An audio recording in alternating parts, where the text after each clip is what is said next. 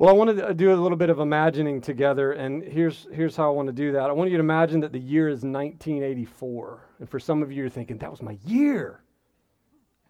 Not many of you, apparently. 1984, let's just say maybe 2 years in either direction of 1984. And wherever you go, someone is wearing headphones and a baggy sweatshirt. And the sweatshirt is no longer just a drab piece of your winter PE outfit stuffed into a duffel bag. Now, 1984 workout clothes are everyday attire. Does that sound really bizarre to anyone? The songs in the Billboard Top 40 are an overproduced parade of synthesizer and digital drums.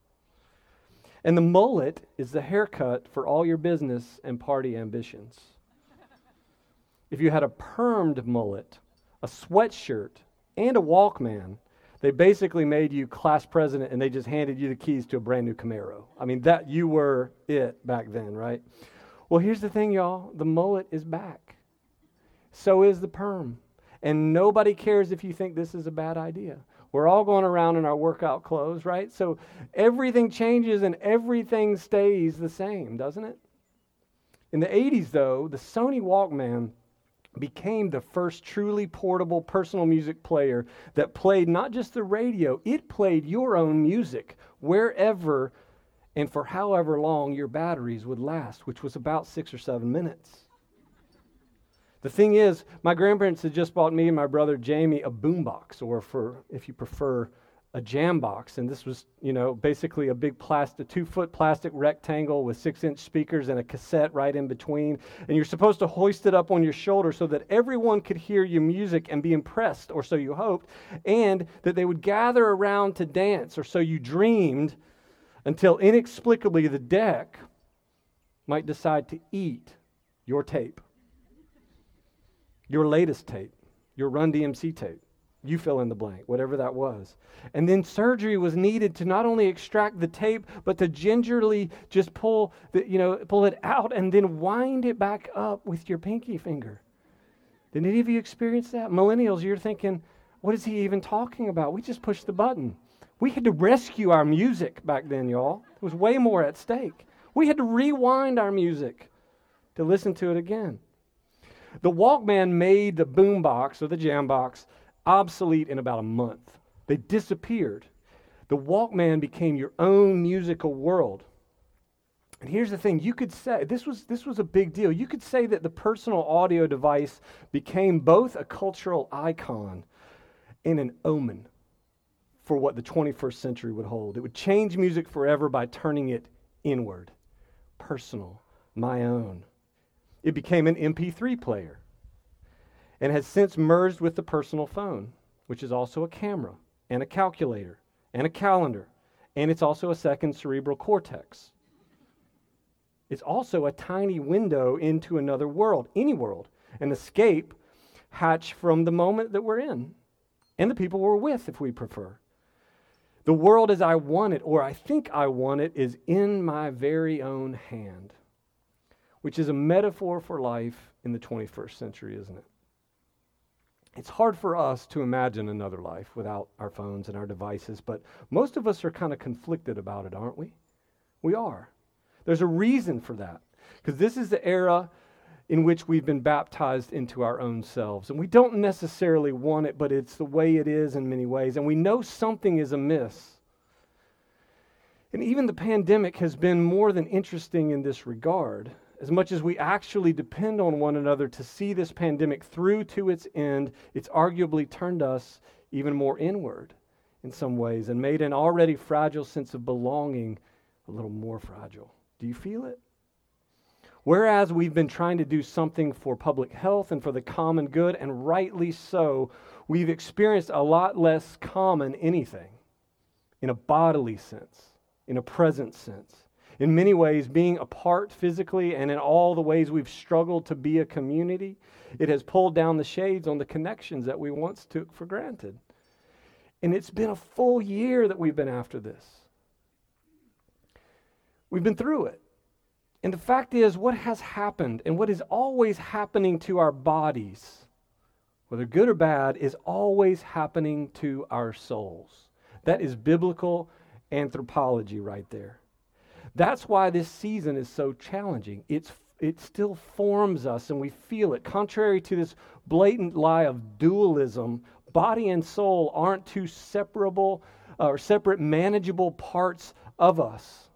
The truth is we are a mysterious unity of body and soul. So this morning I want to tell you two really important and related things about the resurrection of the Son of God, about the meaning of Easter, with Paul's words to the Colossians in view, and with us as bodies and souls living together in the world as it is, dependent upon what Christ has done and the promise that he has made to make it full. And the first thing I want to say about this is, because we don't have bodies, because we are bodies, Jesus redeemed humanity, came to humanity with a body, and he brought it through suffering and death and back to life in a body. Not as an idea, not as an ideology, but in the body. The mutilated corpse of Jesus, and that's what he was healed and raised to redeem us, body and soul, not only from death, but from the despairing and deceived and commodified and corruptible lives that we live in these bodies. He took on a body to be a body for these bodies. He was betrayed, he was denied, he was abandoned by his friends, he was heartbroken. And the powers of politics and of religion and culture, under the sway of self-preserving evil, tore his body and tried to bury it like a piece of unwanted garbage. But they could not tear him away from his Father. And they could not tear him away from those for whom he was raised, you and me. It turns out he was not treasonous trash like they treated him. He was a seed buried to give us new life as he sprung up from the ground by the power of the Spirit for your body and mine. Now death will not have the final word over our bodies, and it will certainly not have the final word over our souls. Our stories won't have the final word over our souls, the stories we've lived, even the most horrific ones that plow us so deeply into the ground they cannot keep us down forever. It's a great place to amen. Another chapter is already written for us. We just haven't lived it yet, but we're beginning to live in it a little bit by faith, body and soul. Jesus took on a body. He redeemed our bodies. But here's the second thing, and it has everything to do with this trajectory of life that we're on right here in our current era, with the inward, insulating, and individualistic paths that we trod, even accidentally. The body of Jesus Christ was raised from suffering and death to redeem our bodies as new members of a new human community. This does indeed preserve our individuality. It does, but it grounds the gift of who we are as individuals in the reality of belonging with and to others in a larger story of meaning and purpose. And this is what's at stake. The story of the kingdom, what we call the gospel, is the story of a world being made new through a family born of God, from the seeds that sprung up because of the seed who went into the ground and died, that many more could be made the sons and daughters of God. Family. Humans are made for each other. We know this anyway. It's always been the case, but it's always been our problem, hasn't it? And because it's our problem, we must be remade. We're made for each other, but because it's such a problem for us, we must be remade for each other. This is what the resurrection makes possible. In his Pensées, the philosopher Blaise Pascal, he wrote, "Between us and heaven or hell is only life, which is the frailest thing in the world." Why is it frail? It's not frail merely because we will get sick and die, or because disaster is a real thing, even though we try not to think about it. It's way more complex than that. Life is frail because we live in a world surrounded by other ensouled bodies and embodied souls. It's you and me, making life that much harder. Like it or not, I am body and soul affected by you and you by me. We are related, we are connected, we are contingent. Think about it. It goes even deeper. It's even more complex. You got your body from other bodies. And whether we like it or not, much of what we struggle to explain about ourselves is the gift or curse of what happened to the bodies and souls from whom we came. We don't know how that works. Science can't tell us all of that. But this is actually not merely a Christian idea. It's an expanding consensus among psychologists, biologists, and the like, that bodies carry stories and tendencies and buried trauma, and they carry generational realities that we can't fully understand.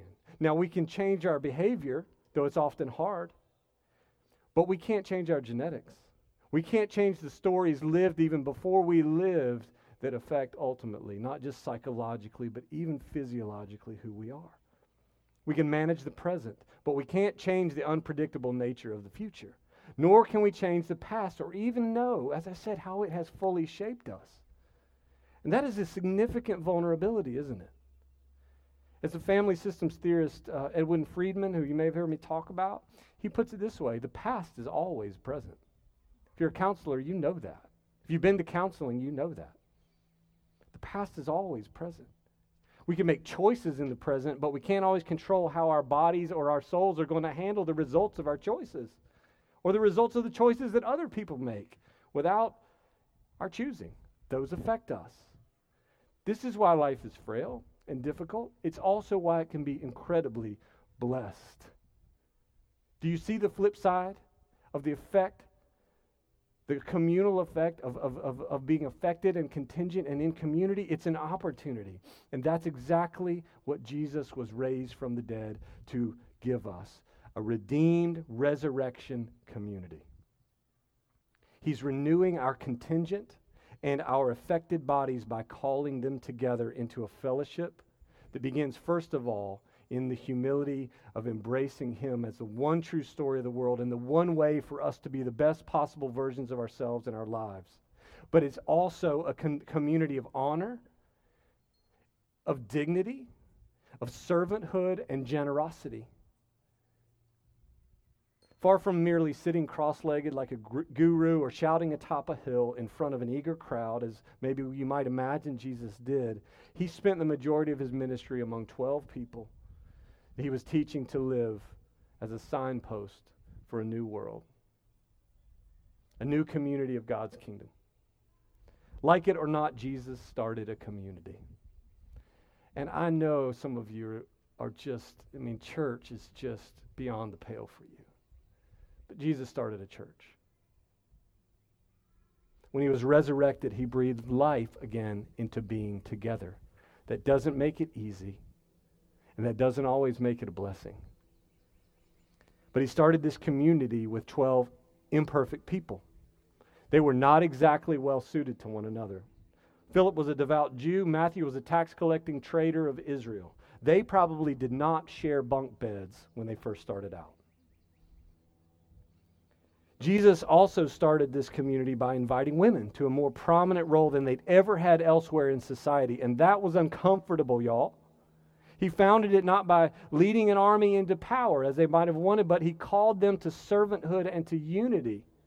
He ground the movement in faith and in His promises that He would rise and that He would return. And they might not see all the returns for their sacrifice and their humility and their blessing of one another in their own lives, but they believed their own lives were hitched together inextricably to not only the life of God, but the life to come and everyone who would live in between them and the return of Christ. Acts chapter 1 tells us that Jesus was present with His followers for 40 days after His resurrection. Did you know that? And they needed every single day, y'all. They needed every single day they had with Him to thoroughly assimilate what this here and now, flesh and blood, body and soul reality and all the implications of the resurrection would mean for themselves. Resurrection not only as a promise of life beyond death, but as a central reality in which or around which they were to live together.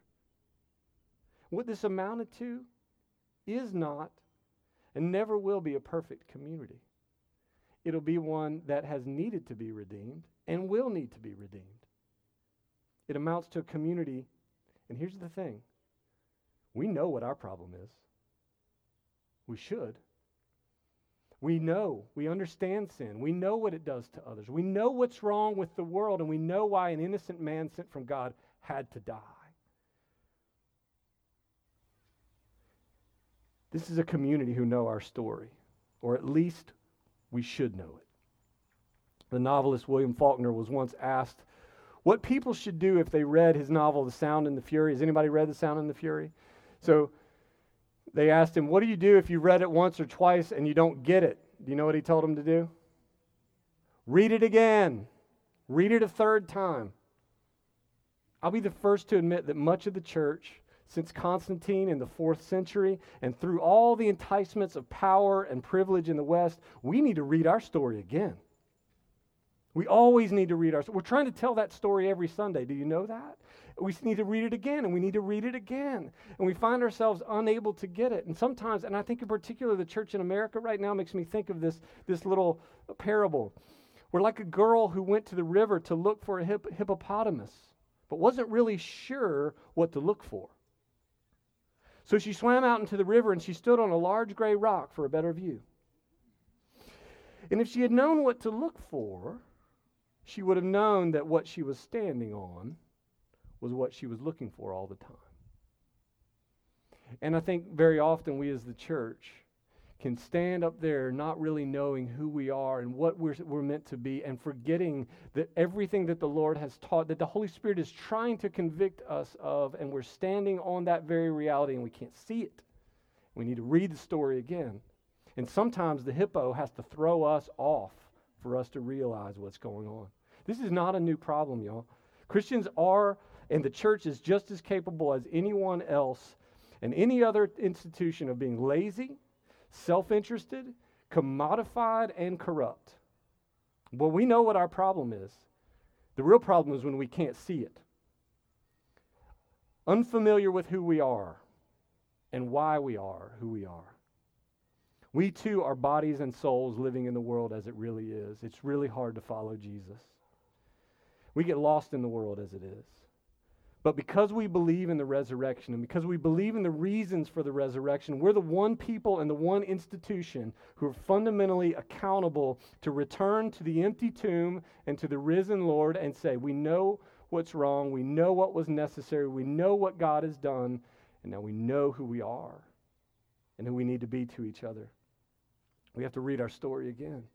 At our best, the church is, as Paul tells the Colossians in this reading, a community seeking the things that are above, who embrace a truth about ourselves and about others that's very mysterious.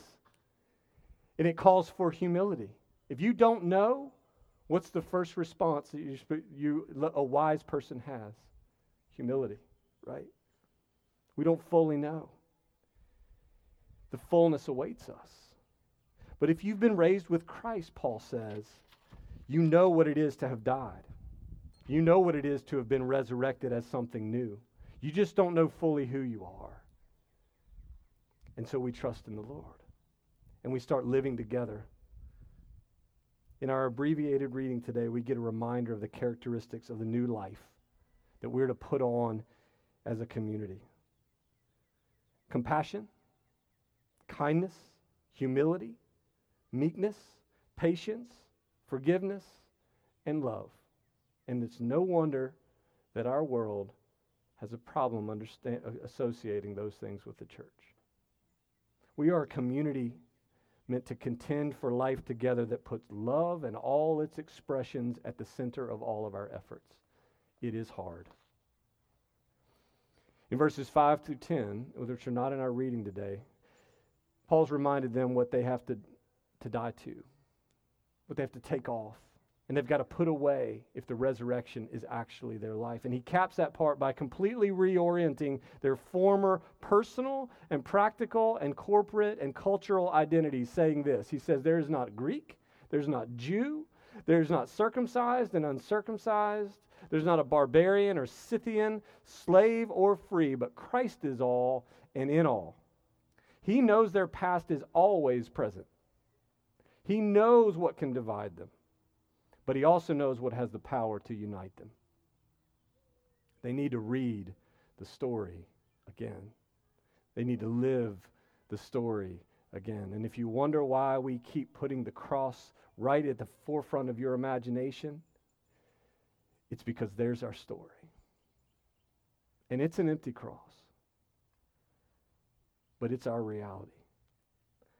Hannah Arendt was a 20th century agnostic political theorist, and she was a philosopher. She's probably one of the most influential modern thinkers that you may not have ever heard of.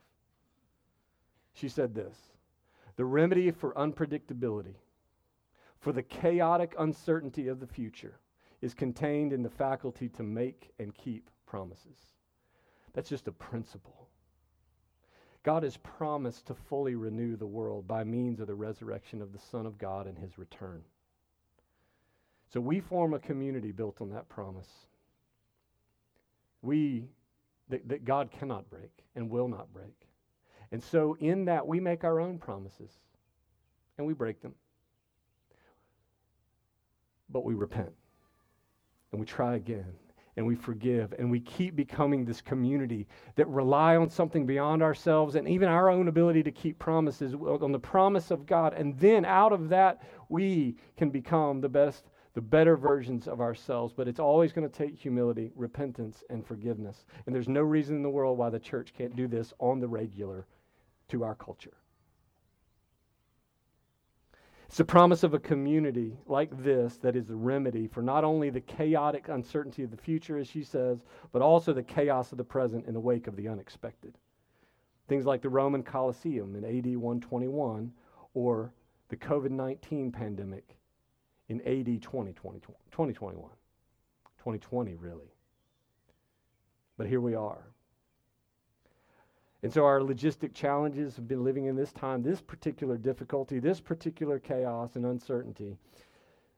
The challenges are logistic that remain, maybe at least for a few more weeks or months. But let me tell you this. That is the only thing, if we believe in the risen Lord, that should ever separate us. Logistics. Who we are individually and as a community is made clear in the resurrection. We are clearly designed for love. You are clearly designed for compassion, kindness, humility, meekness, and a patient determination to bear with one another. Are we doing it? If Christ is alive, this is who we are, full stop. And he has given us his Holy Spirit because the fact of the matter is we can never do it perfectly. We can never perform, and we don't have to perform to earn anything. What we are called to do is to glory in the risen Christ. Alleluia, he is risen. And then to see that glory at work in us as we continue to reckon with our past that's always present and our imperfections that are always coming to bear. And I know this, to be sure, we're going to have to be a different church that is holding our culture's imagination than the one that's holding our culture's imagination hostage. We're going to have to be like the church who fought to abolish racial inequity, not the one that fostered it. We're going to have to be the same church that has historically challenged and subverted the politics of power, not the church that's in bed with them. We're going to have to be the same church who believe Christ's call to holiness is how the image of God, the beauty of God, is recovered in us, and it's cultivated in our community, and it's made visible to our world. Not the church who make excuses for sin and confuse therapy with repentance. We're going to have to be the same church who are not ashamed to proclaim Christ amid the pantheon of other gods, and not the church who make Jesus an option, and at that, not one to be taken very seriously. Above all, we're going to have to be the church who waits and watches and prays together until Christ, who is our life, appears. The moment when, despite all the uncertainty, despite all the chaos of life, we will finally and fully appear with him. Until then, it's you and me. It's ride or die. I hope that can be true of you.